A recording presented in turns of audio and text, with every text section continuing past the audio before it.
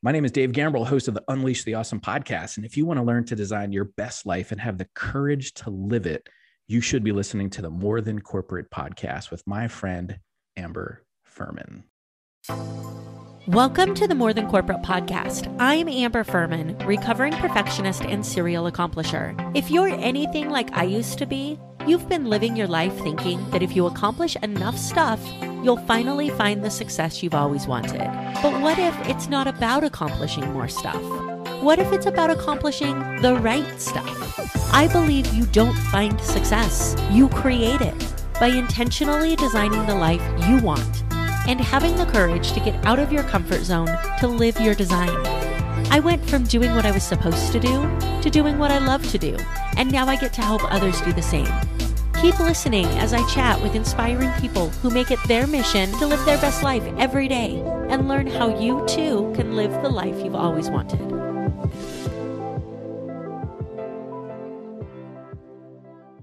Welcome back to another episode of the More Than Corporate podcast. I'm super excited to have with me today the amazing digital marketer, Dave Gambrell. Dave has an online digital marketing mentorship group that's absolutely fantastic. Before we came on, we were actually talking about this amazing Trello video he did, and he just has this amazing way of showing you the things you can do with technology that you didn't know you could do that makes your life easier. So thank you so much for being with me today, Dave. I appreciate it. Thanks for having me. I'm looking forward to our conversation. I'm excited. So I'm always curious when people have things like digital marketing background. Like, to me, digital marketing is so new. And I know that COVID has kind of brought this need for it. It's been going on forever. We just haven't had it front of mind. How did you get into digital marketing? Was that always the plan? Was it marketing first and then digital marketing? Like, how did this all happen for you? Yeah, that was never the plan, honestly. But I grew up around computers. So my dad worked for AT&T for his entire career.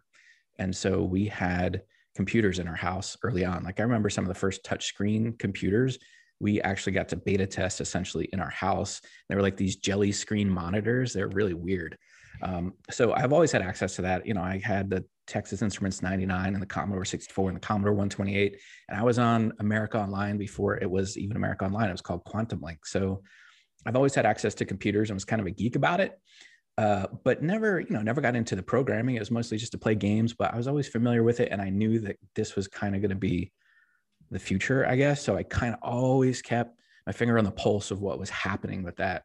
And then the way it transitioned to my digital marketing mentorship group and some of the stuff I do there is that's just been a skill set of mine that I've had. And so anything that I do that I'm successful with usually has something to do with how to market it online or build my email list or run Facebook ads or whatever.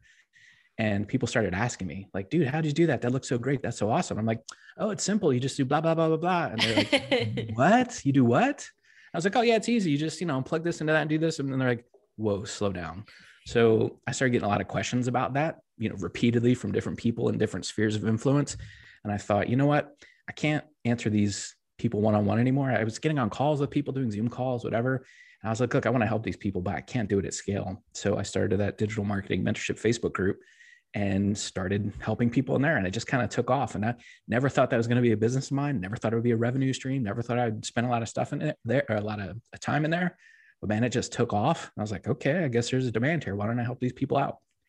Yeah, there's so much that you said there that people need to really dig into and understand. First of all, I have to thank you for the flashback. You started talking about, Texas Instruments stuff. And I'm going back to when we thought that was the coolest thing on the planet. Like, yeah. I remember when we had the calculator that was like half a computer and we were like, holy cow, this is the best life's going to get. Right.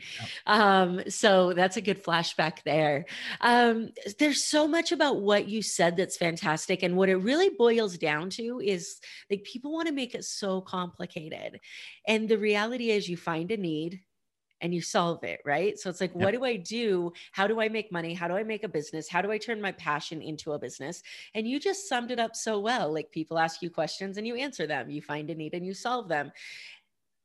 And we say it so nonchalantly, and then we muddy it up with all of the stuff we're supposed to do, right? Yeah. So how do you make sure that you're keeping it simple? Like, how do you make sure that you're staying on that path of find a problem, solve it? So one of the things I try to do is I put a lot of content out on a lot of different platforms. So I have a podcast, I have a Facebook group. I'm on Instagram. I come on other people's podcasts and I share information and I pay really close attention to what resonates. And I know that, and you probably know from a lawyer's background, like it would be very easy for you to start doing lawyer speak to, people that are not lawyers and they wouldn't understand you. And it would be very easy for me to do tech speak and people wouldn't get it, right? Because that's not their avenue. So I'm always very conscious of, I keep this thing in mind. It sounds like a Dr. Seuss thing, but I always remember who's the who, so what? So who's the who's my audience? Who's my customer avatar? Who's my ideal client, prospect? What's going on? What's the conversation that's going on in their head? And then what's the so what of what I'm talking about? So what does that mean to them? How does it relate to them? Why should they care?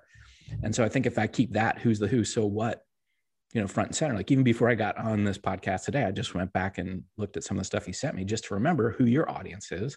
So I could try to be more relevant with the stories that I share, or maybe the metaphors or similes that I use so that people will get it. So I think it's just important to keep that front and center because it would be very easy for me to go off the rails and just start doing techno geek stuff. And I think it's also important, you didn't ask me this question, but I'll share it. I like it. I think it's also important for you, if you're at a certain level and you're serving your audience at a different level, I think it's important to make sure you are still getting around people that are at that, cutting edge or bleeding edge or whatever, tip of the spear, so that you can kind of geek out with them and get it out of your system and understand what's going on and be like, oh, okay, here, cool. Here's what's going on. And then just remember when you're coming back and talking to people that aren't quite at that level, you just have to synthesize it a little bit. So I use the metaphor with my group to say, like, if you were to be a physician or a nurse, the first two courses you have to take are anatomy and physiology and medical terminology. Without those two things, you could not learn the rest of the stuff in that curriculum. So I always try to remember, like, that's what I'm teaching these people. I'm teaching the basics. I'm trying to keep it as simple as possible. I try to define things whenever I can. And the beauty of doing something like a Facebook Live and paying attention to the feedback is sometimes I'll get people to go, whoa, wait, what was that? Wait, show that again. Can you share your screen? I go, oh, okay. I went a little too fast. I need to I don't like this term, but I can't think of any other way to say it. Like dumb it down or just, make it just synthesize, just bring it down to their level because they don't need all that complexity. They just want to get stuff done. And so the more I could do that, the better.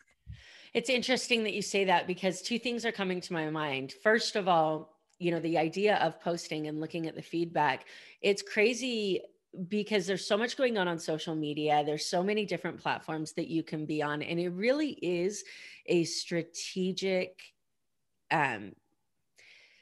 journey from starting to post to actually getting your audience. And I never understood this until recently. I was just watching people post and thinking, okay, they're just posting stuff. Like I just need to post more, right?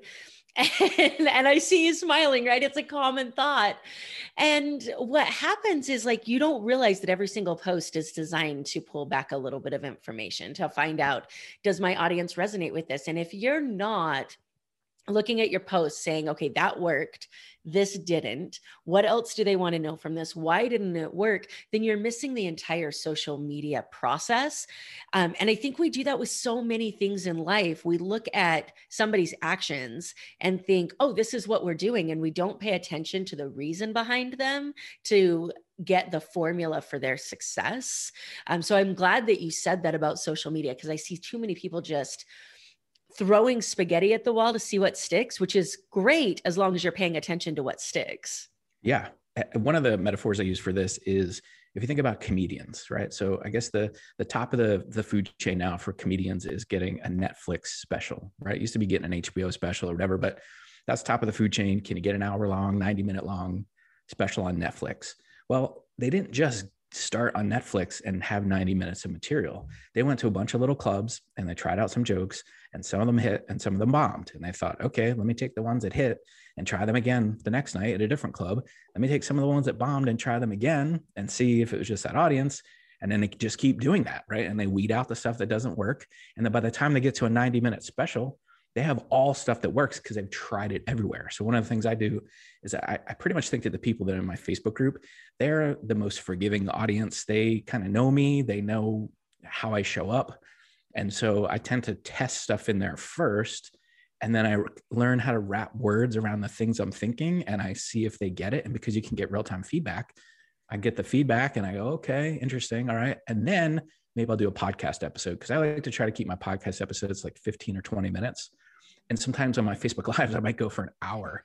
And then I go, okay, of that whole hour, there's 15 minutes of goodness in there. Like, let me take the most, the cogent thoughts and translate them over here to the podcast. And so for me, I just think about it as a comedian. Like, I'm on new stages and new clubs every night, trying out new material.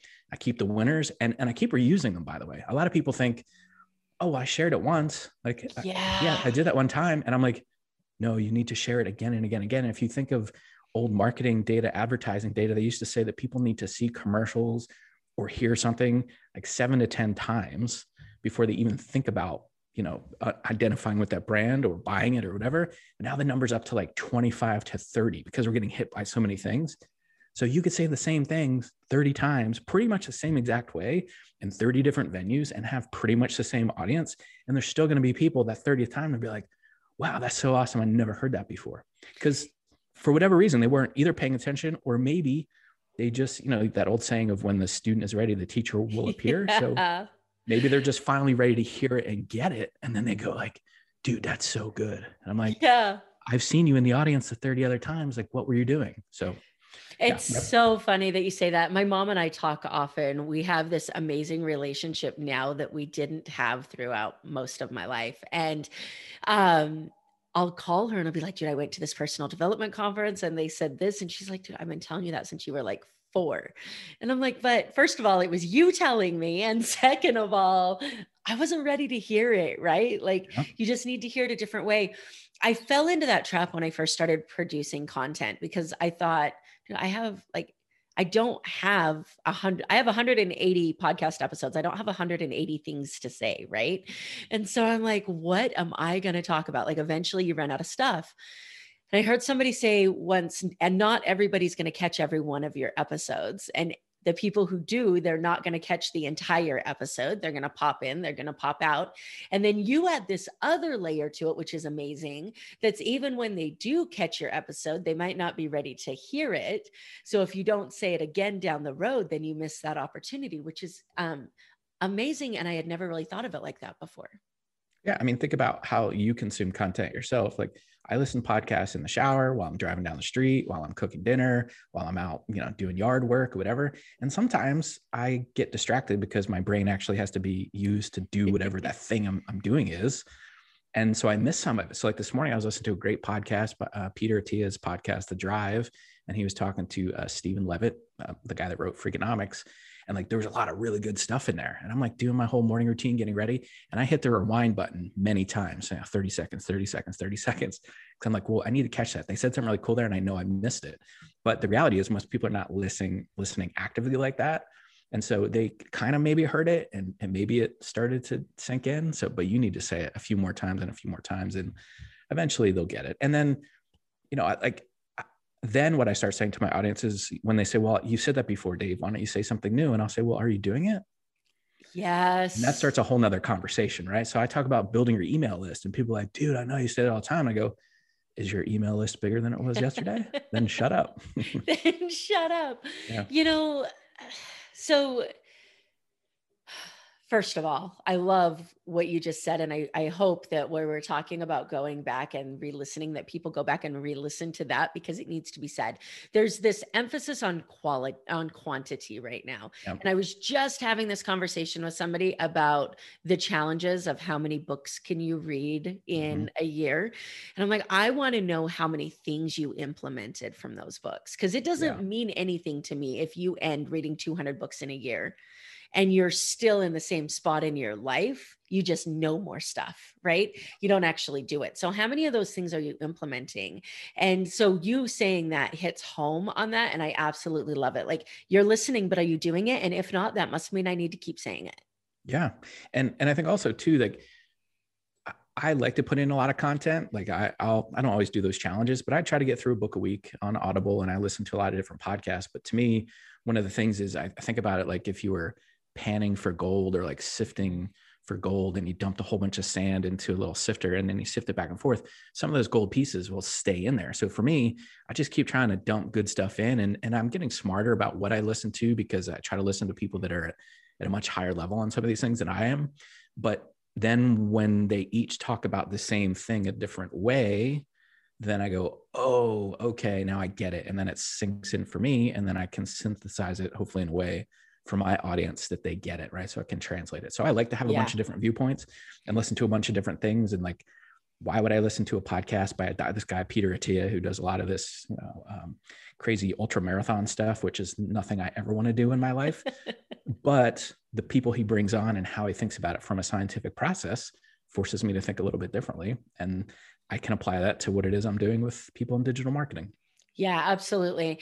I think it's really interesting because I've started, as I've realized that I was reading a bunch and then not actually changing anything, I've started trying to think of like one or two things I want to take from it, right? Because like there are times where I don't finish a book until months later, because I'll see something and it's, wow, that hit me really hard. Okay, we're going to stop right here. I'm going to work on implementing this and we're going to come back to this book after I've had this time. So I might be reading 3 or 4 books at a time, yet I'm taking pieces out of it because I fell in that habit of let me just consume as much content as I can. And I was listening to podcasts all the time and I was reading books all the time. And then I was like, overwhelmed, like your brain starts to short circuit because you're like, well, I need to be here and here and here. And then you don't do anything. And so it's like, what is that 1 or 2 golden nuggets that you talked about that we can pull out of this and start implementing? Because then that book means something totally different to you when you pick it up and start looking at it again. Yeah. And I think you probably heard John Maxwell say this. I've heard him say this a couple of times. He has this ACT thing that he teaches. And he says, when you're hearing something new, or you're hearing somebody teach, or listening to a podcast or reading a book, think about putting in the margin the letter A or C or T, depending on if you need to apply the thing that you're hearing, like you're not doing it, you need to apply it. C for you need to change. So maybe you're doing it, but you need to change it up a little bit. And then T for teach. Maybe you're doing it so well that you need to teach it. And so as I hear this stuff, I go like, oh, okay. And I kind of just do that really quickly. But the other thing I've learned is the faster I kind of short circuit that model and I take the application piece out initially, because I have discovered for me, the quicker that I can teach it after I've heard it, the more likely it is I'm actually going to implement it. So I'll say, going back to the who's the who, so what, I'll listen to a podcast or read a book, and then I'll think about my audience and I'll turn on the camera and do a Facebook Live and say, hey, listen, I just heard this thing. I read this thing. And what it means to us in this field or this market is this, this, and this. So if you're not thinking about this or doing this, you probably should. I'm going to give it a shot and try it out. And as soon as I teach it, as soon as I get it out, as soon as I synthesize it, then it sticks. And then I end up sharing it 100 other times, or people comment on it, and then I start to apply it. And so I don't always apply it first before teaching it. Sometimes I do, but generally the faster I can teach it, the more I know that I'll retain it over the long term. I love that for so many reasons, because we're dealing with a group of people in entrepreneurs and business owners that we tend to think we have to be like perfect at the things that we do. And we have to figure out how we do it without any flaws before we can tell people we do it, before we can ask for money from it, before we can do any of that. And what you just said about, hey, I just learned this. Let me tell you what I learned, and then let's go try it together, or I'm going to go try it, or let's check back and see, did that work for us? Did it resonate for us? Like, pull back the curtain and be human with your audience and your people, so that they can see you're growing. And then there's definitely the learn, do, teach model. The more you teach it, the more you learn it, the more you do it. And what you just said sums that up so much. But the key is to be willing to act before you have it down. Yeah. And if you think about, I think of like rapid prototyping, or, you've heard people talk about entrepreneurs saying really good entrepreneurs are ready, fire, aim. Yeah. Right? They're not ready, aim, fire, because most people who are wantrepreneurs are ready, aim. Am I ready? Aim. Am I aiming okay? Ready, aim, and they never fire. So I just think of, I spent some time working for a software company, and it's just like, let's ship that thing. Let's get it out. Like if it's 80% there, let's get it out. Let the users play around with it. We'll see, we'll get their feedback. And so even as I learn, I just try to do rapid prototyping. Like, let me get the information, because the world is changing so fast that we have to figure out how to adapt. Maybe not at the same speed the world is changing, but we have to adapt. And so for me, I just keep doing rapid prototyping, because what worked yesterday may not work tomorrow. Yes, there are some fundamentals that will never change, but a lot of the tactics and things that we're using are changing daily. And so I need to kind of stay on top of that so I can come back and synthesize it for my audience. It doesn't mean you need to do that, the people that are listening, but you probably do need to do that. And whatever your niche is or whatever your market is, you need to pay attention to stuff and be able to bring that back to your audience. Yeah, absolutely. So what the other thing that came to my head when you were talking earlier that I want your feedback from a marketing perspective. I'll never forget the first time I did a jury trial as an attorney. And we did the trial. We told our client, hey, you're going to get found guilty. You should probably take a plea. And he was like, no, I'm going to trial. And we get a not guilty verdict. And we're like, well, glad you didn't listen to us, right? And we're talking to the jury afterwards, and we're like, what was it? And they're like, well, we didn't believe this witness because she said this. And it was some random, weird, strange fact that we're like, that's what you decided to listen to? So as you're marketing, how many times do you put out content and you think it's about one thing, and then your audience comments on it and you're like, really, that's what you took from that? And then you go back and adjust. It happens a lot, actually. It happens a whole lot. And sometimes I share things that aren't necessarily what I think about digital marketing, just so people can get to know, like, and trust me, like everyday dad stuff or stuff from traveling, and like, oh, here's a life hack I used to close the curtains in the hotel to make sure, no sun's coming in. And people are like, wow, that's the greatest thing ever. I'm like, of all the things I've said to you, that's the thing that you remember. So yeah, I think it is important and critical that you're just, listening to your audience. That's the thing. One of the things that I think is amazing and kind of crazy is that marketing and selling things and being successful is not that hard. Here's what you do. You say to people, hey, what is your problem? And they go, well, we're having this problem. And you say, so if I were to help you solve that problem by doing this, you would buy my thing, and you would like that? And they say, yeah. And you say, okay. And then you create a knowledge product or a course or whatever, webinar, a mastermind group. And you go, hey, I hear you have this problem. I'm going to solve it for you. Here, come to this thing, do this thing. They come and do it. They love it. You ask for feedback or testimonials or survey, and all the people say, wow, it's like you created this just for me. I'm like, well, duh. I asked you what you wanted. I asked you what your problem was. We worked on it together. We tried to solve it. Maybe we didn't get everything figured out, but we got you closer. Of course you're going to love that. And so I think that's part of the thing, is just, even if sometimes my audience will share stuff with me or say like, wow, I didn't realize that was the takeaway, or that was the thing that they were getting out of this. And sometimes I just add that as a bonus, or I add that as a different part of what I'm teaching. And then they go, man, I can't believe you covered that. That's been on my mind forever. Well, you guys told me that. I love that you said that. I was talking to a friend of mine the other day, and he says, yeah, I've got this follow-up call with somebody, and, you really liked my book, and I sent in this like worksheet, and you really liked that. And we're going to do a follow-up, but I'm afraid he's going to need one-on-one coaching. And I'm like, why does that scare you? And he's like, well, because like, I don't know if I'm the one to coach him. And he's like, he's telling you that you're the one to coach him, right? Like he's coming back for more stuff. And he's like, well, I'm just going to find out what he needs and then see who I can introduce him to that has it. And I'm like, no, find out what he needs and build it. Like that's what you do. Find out what he needs and build it. But we live in this world where people look at other people and they think they have it all put together. And they're like, well, that person can do it better than me. So if somebody came to me and said, hey, this is what I need. And I said, oh, I don't do that, but maybe Dave does. I'm going to send him over to Dave, and Dave's going to be like, I don't do that, but I do now. Like I do now. Like build it. Yeah. Build it and then sell it. Yeah.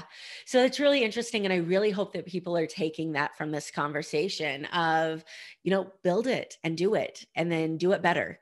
I'm launching my mastermind that's coming up here soon. And it's like the 5th version of that mastermind.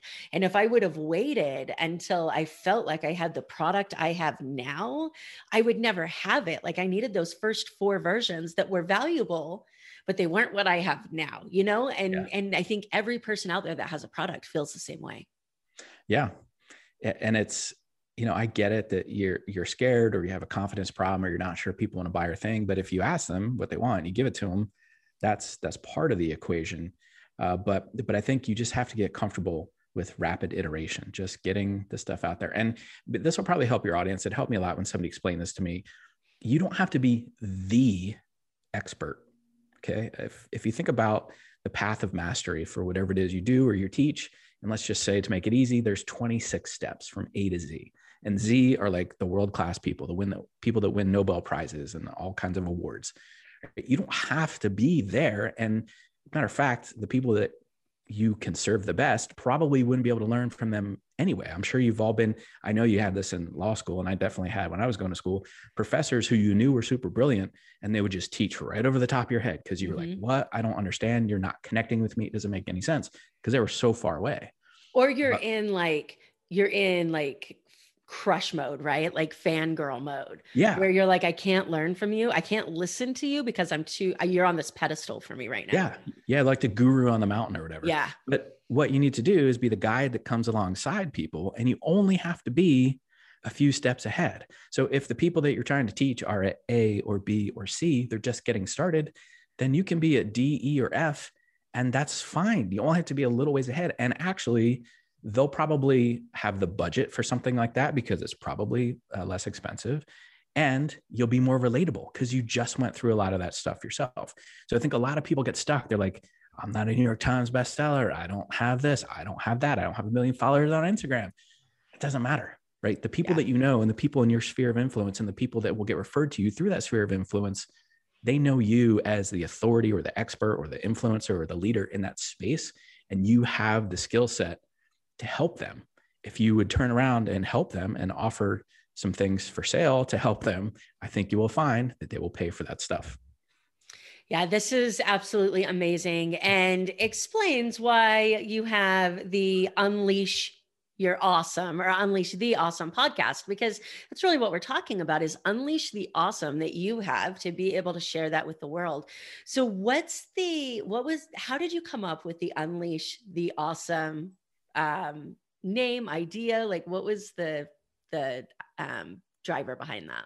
It's a funny story. So here's the foundation of it, and I'll tell you the funny story. So I believe firmly that in order to be successful at stuff, you have to have the right mindset, the right skill set, and the right tool set in that order. Mindset, skill set, tool set, right? A lot of people do it backwards. They want to buy the tool. They think that's going to solve everything, but they don't know how to use it, and they don't have the right mindset. So they spend a lot of money on stuff that doesn't work. So mindset, skill set, tool set. I teach in my digital marketing mentorship stuff and some of my courses and in my coaching, I teach a lot of the skill set and I share a lot of the tool sets, whether I have affiliate relationships or whatever. But the mindset piece is what was getting people hung up a lot. And I never really wanted to do a podcast, but through some coercing and conversations with people, they're like, listen, there's a whole nother audience. So I thought, okay, let me address the mindset piece and I'll do it through the podcast. And the reason why it's called Unleash the Awesome, if you look at the cover art, it's me skydiving. And that was from my first skydive ever. And I didn't want to go skydiving. As a matter of fact, I did not eat for 24 hours prior to that because I was worried that I was going to have some kind of gastrointestinal issue one way or the other, jumping out of an airplane. I was deathly afraid of it. And so anyway, I went and did it, jumped at 15,000 feet. The picture is taken at about 12,000 feet. And if you ever watch the video, which is available on YouTube, actually, it's on my YouTube channel. I got interviewed by the photographer and the video guy that went up with us. And he kept asking me all these questions, but I couldn't really hear him because of the plane and the noise. And I was nervous. And I didn't know what he was saying. And I just kept saying, awesome. So he's like, hey, is this your first time? And I was like, awesome. Like, oh, this is going to be so great. I'm like, awesome. And I jumped out of the plane. We get on the ground. He's like, how is it? I'm like, that's awesome. I must have said awesome like 30 times in that 5-minute video. And so it's kind of like a running joke. And then, of course, I did a little research and there was nothing called Unleash the Awesome. So I thought, all right, that'd be a good thing to call it. It fits my brand and what I'm trying to help people do. It fits the mindset piece. And it will be easy for me to take a hashtag like Unleash Awesome because nobody was really using that and kind of drive that and get that up there. So those were kind of all the pieces. But I didn't just have that realization one day. This was something that was just kind of simmering on the back burner. Maybe I should do a podcast. And then through a bunch of conversations and live events I went to and everything else, kind of all the pieces snapped in. And then at one live event, this is why it's important that you go to events and conferences and network with people. We were doing like a happy hour thing, sitting at the bar, talking to two friends of mine. And they basically said, so when are you going to launch this thing? And they made me give them a date. And so I did. And it's been pretty cool. It's usually just me talking for 15 minutes or so to, sharing some of this mindset stuff. But I've had some pretty big guests on there. I've had Dean Graziosi on there. Oh, nice. Had Russell Brunson on there and some other people. So yeah, so that's how it came about. I kind of backed into that one, but I don't think any of that stuff would happen if I wasn't creating content and doing stuff in other places and getting feedback and then discovering this mindset, skill set, tool set piece. And I kept saying, the piece that's missing is mindset. Where can I teach that on a consistent basis? And I do that more on the podcast than anywhere else. That's awesome. Well, there you go. So I was going to ask you, because anybody who's watching this on YouTube or in the Facebook community can see the cover art behind you. And I was going to ask you if that was you on it. So that makes it even more special that it's actually you on the cover jumping out of a plane. Skydiving is on my bucket list. I'm interested to know, like, what was the thing that finally got you in the plane to jump out? Because like, I've never gotten that far, but I can just see myself sitting there going, this is stupid. Like when I jumped off the stratosphere, I was like, smart people don't do stuff like this. Like, this is really dumb.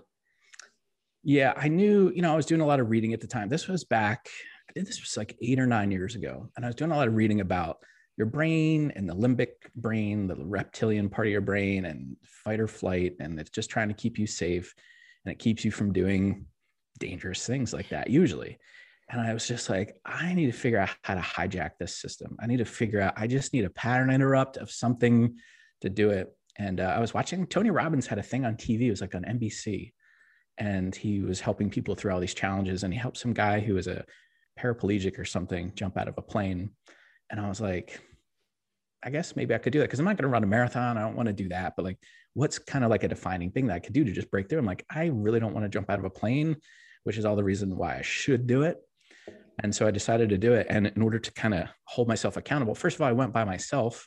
I didn't even go with anybody else. My wife knew I was going, but she said, is insurance paid up and will it cover this? So we got that out of the way. Loving wife. Yeah. But I said she's super supportive of all the crazy stuff that I do, by the way. I posted on social media something like, hey, like big news coming later or something like that. Or, I think I posted Van Halen's jump video or something like that. And I was like, I'll have details for you later. And then I paid for the full video package and stuff, so I'd have all that stuff. And then I shared it later. And the funny thing is, I've since then jumped 8 times, I think, in a bunch of different countries. My wife actually went and jumped one time. One of my kids has jumped as well. So yeah, it's kind of cool. It's not like a thing or a hobby that we do. We're not certified to jump or anything, but usually if we go someplace and it's available and we can fit it into our schedule, like we jumped one time over the Outer Banks when we were there vacationing in North Carolina. And I said, man, how cool would it be to jump out of an airplane over the birthplace of flight? That'd be pretty cool. So that's when my wife jumped out, and her only stipulation was she didn't want to be on the plane at the same time. So I went up on one run and she went up on the other. But it was a lot of fun. And it's something I'm glad that I did it. For me, it was kind of like my breakthrough moment. And I keep it as the cover art on when I could be able to see it because of the background I have on Zoom, but it's the cover of the wallpaper on my phone.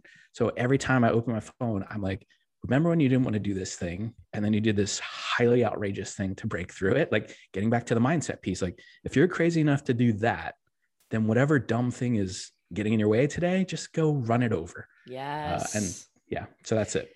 Yeah. So I haven't graduated to the jumping out of planes yet, although it is on my bucket list. But my crazy enough thing is my 24-hour obstacle course race. When you were talking about, the person who does the endurance races and you're like, I have no desire to do that. I'm like, it's me. Like, I think I'm actually wearing a Spartan shirt today.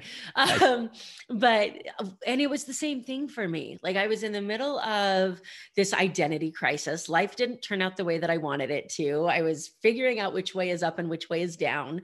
And somebody introduced me to obstacle course racing, and I was like, I'm in, and started training for a 24-hour race and finished that. And I still take my stuff with me when I'm going to do something like a speaking engagement that makes me nervous. I have my headbands with me. Like if you're crazy enough to run for 24 hours in the desert, you can do anything. If you're crazy enough to jump out of a plane, you can do anything. Like nothing can stop you. So go find that thing and do it. Yeah.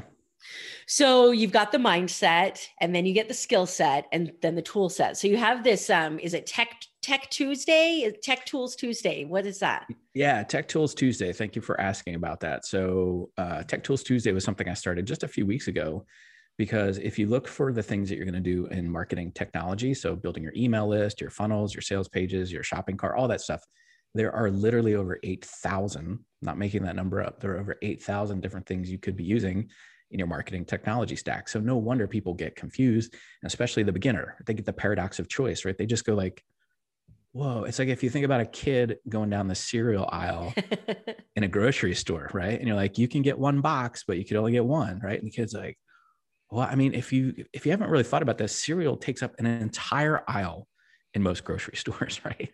Like so many choices. It's so overwhelming. And sometimes you'll see kids on the floor having a tantrum because they just can't pick, right? They can't decide. So think about being faced with that when you're trying to build your business online. Like you're really smart at what you do. You're trying to get it online. And then you're like, oh, wow. Like how do I decide here?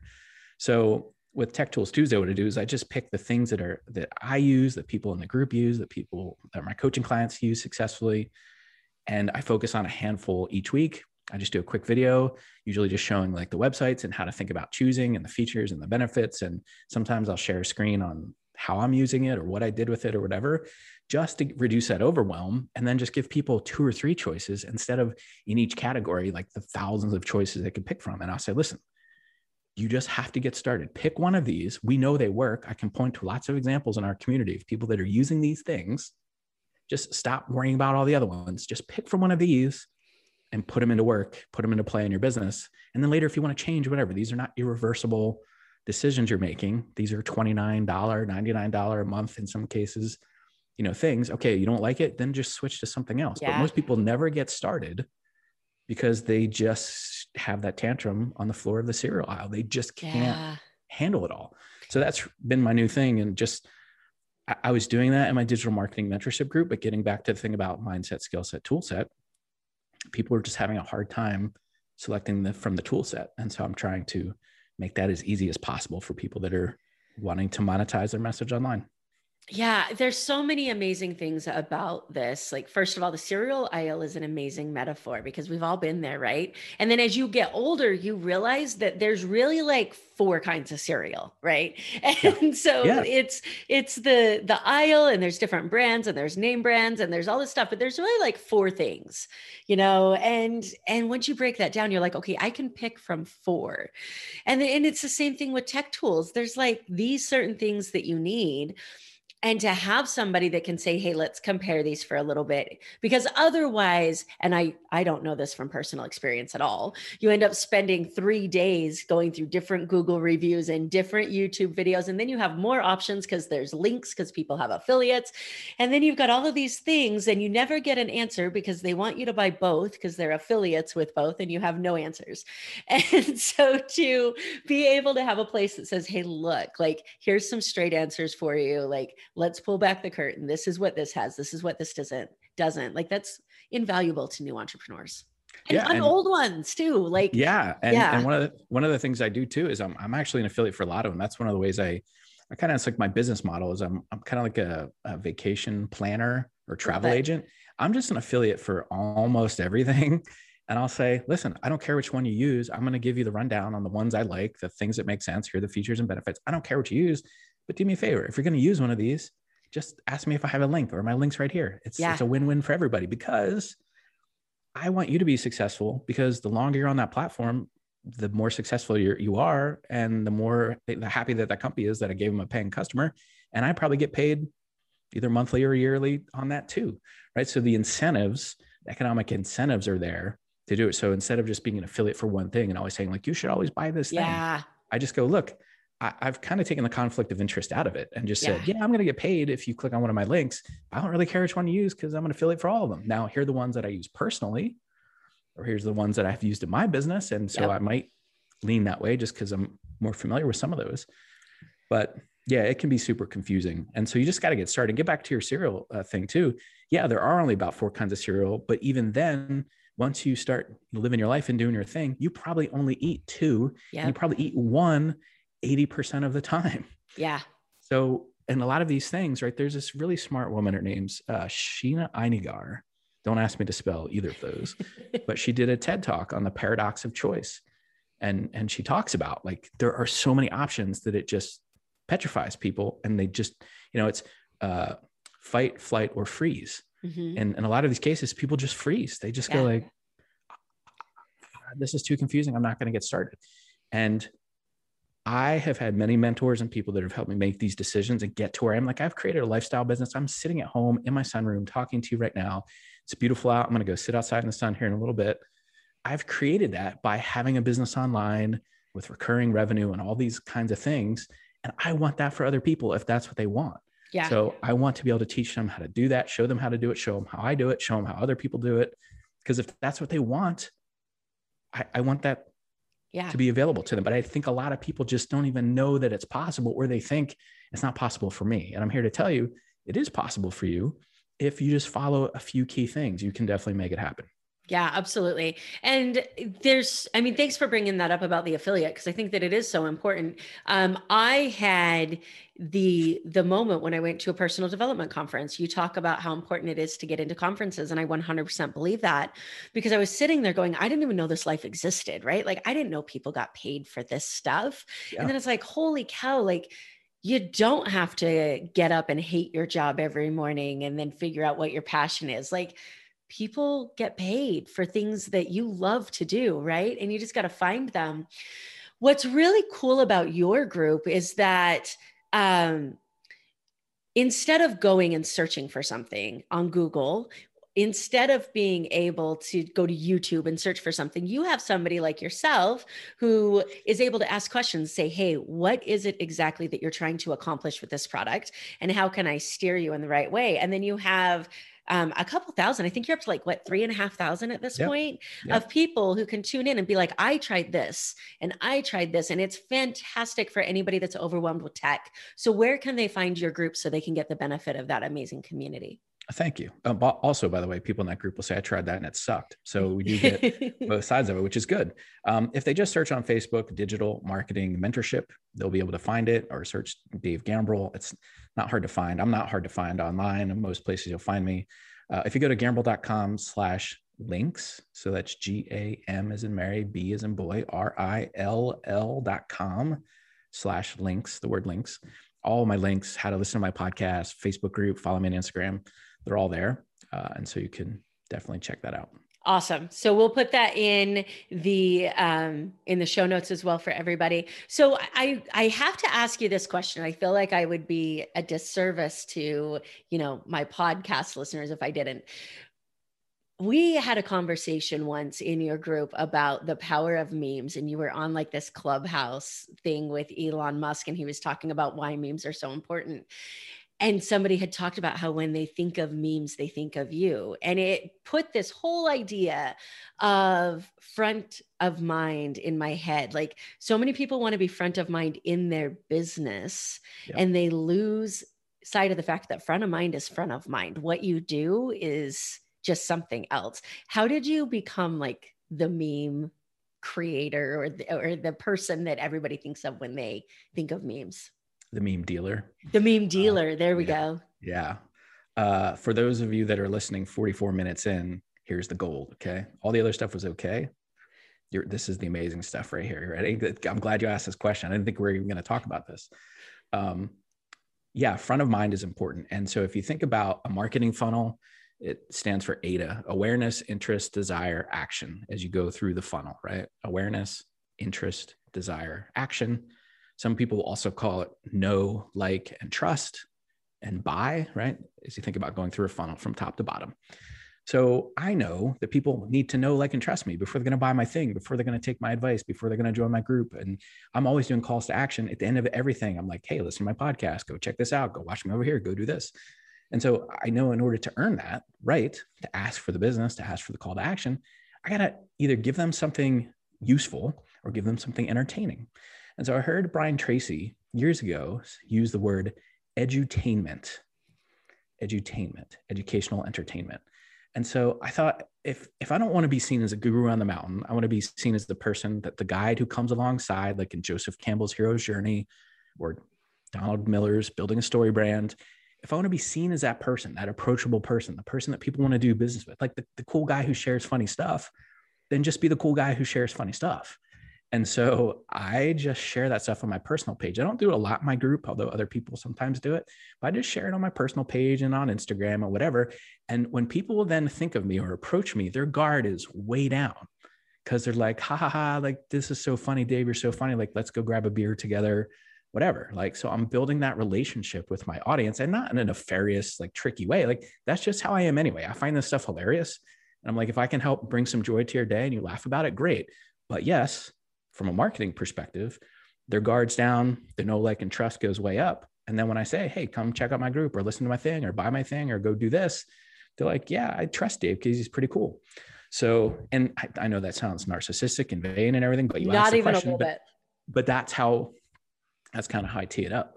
And so, yeah, I am top of mind for a lot of people a lot of the time, even though it doesn't have anything to do with my business.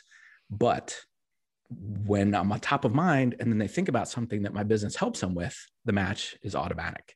And so like, oh, you should go check out this guy, Dave, or whatever. So yeah, I wouldn't consider myself necessarily the meme master. There's some other people that are really good at it.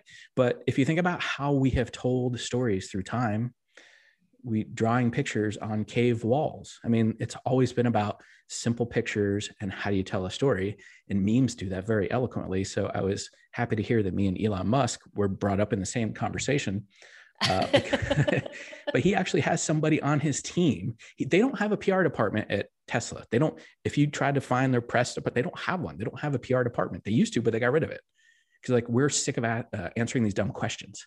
But he does have, I forget what they call this person, but a meme curator that creates memes around SpaceX and Tesla and other stuff and puts it out there, because if a picture is worth 1,000 words, I think he said a meme is worth 1,000,000 or something like that. Right? I'm paraphrasing.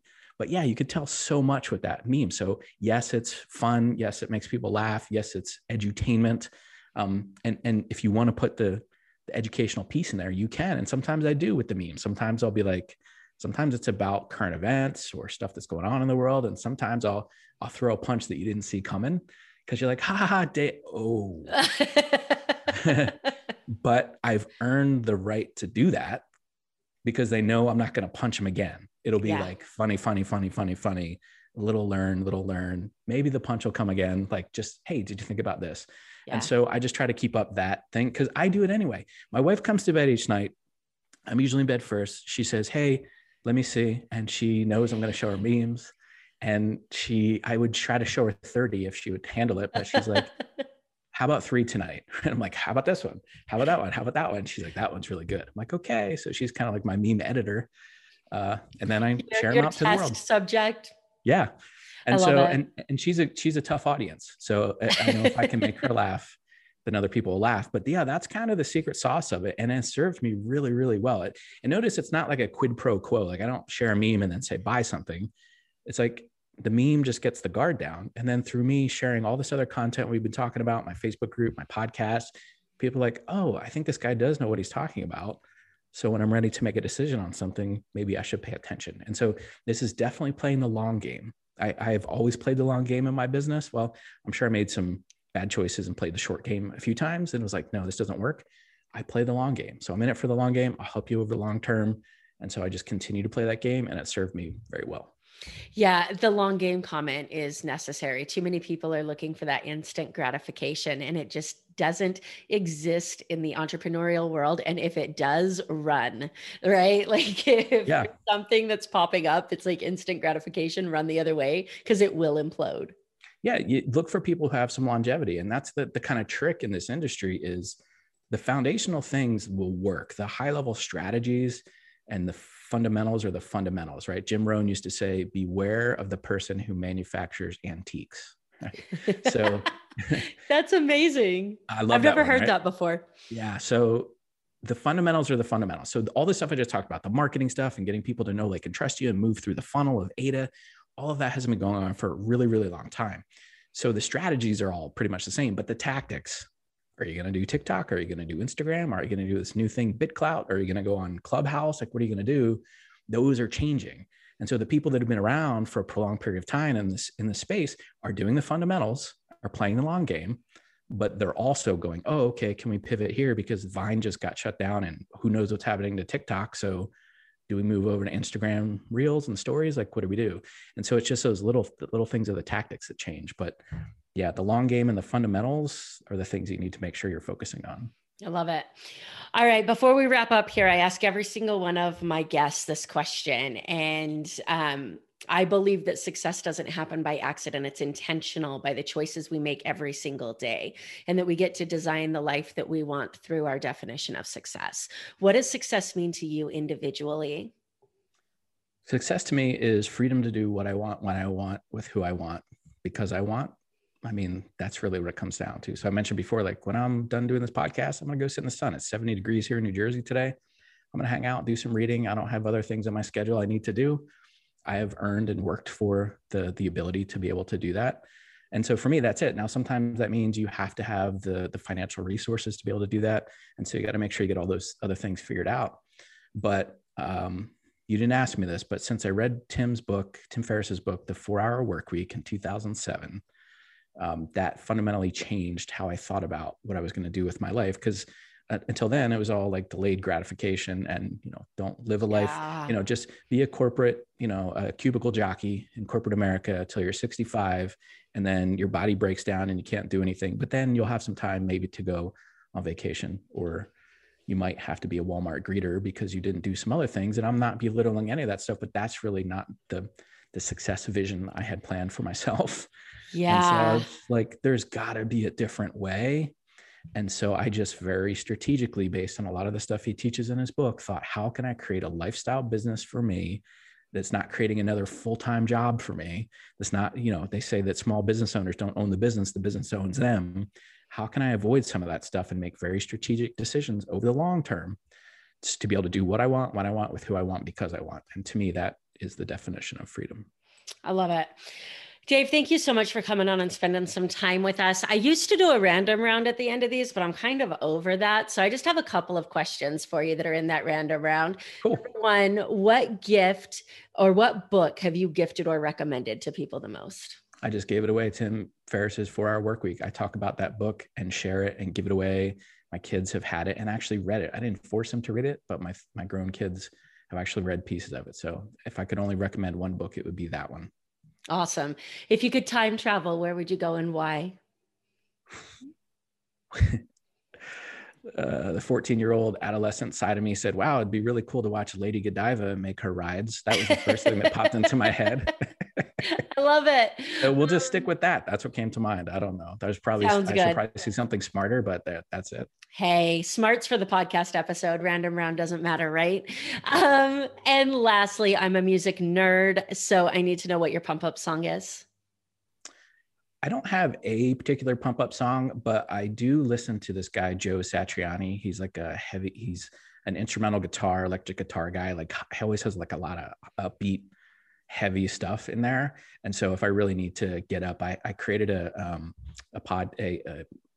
list on, what's the word I'm looking for? A playlist on Spotify that has his stuff and some Van Halen stuff, both older Van Halen with David Lee Roth and with Sammy Hagar.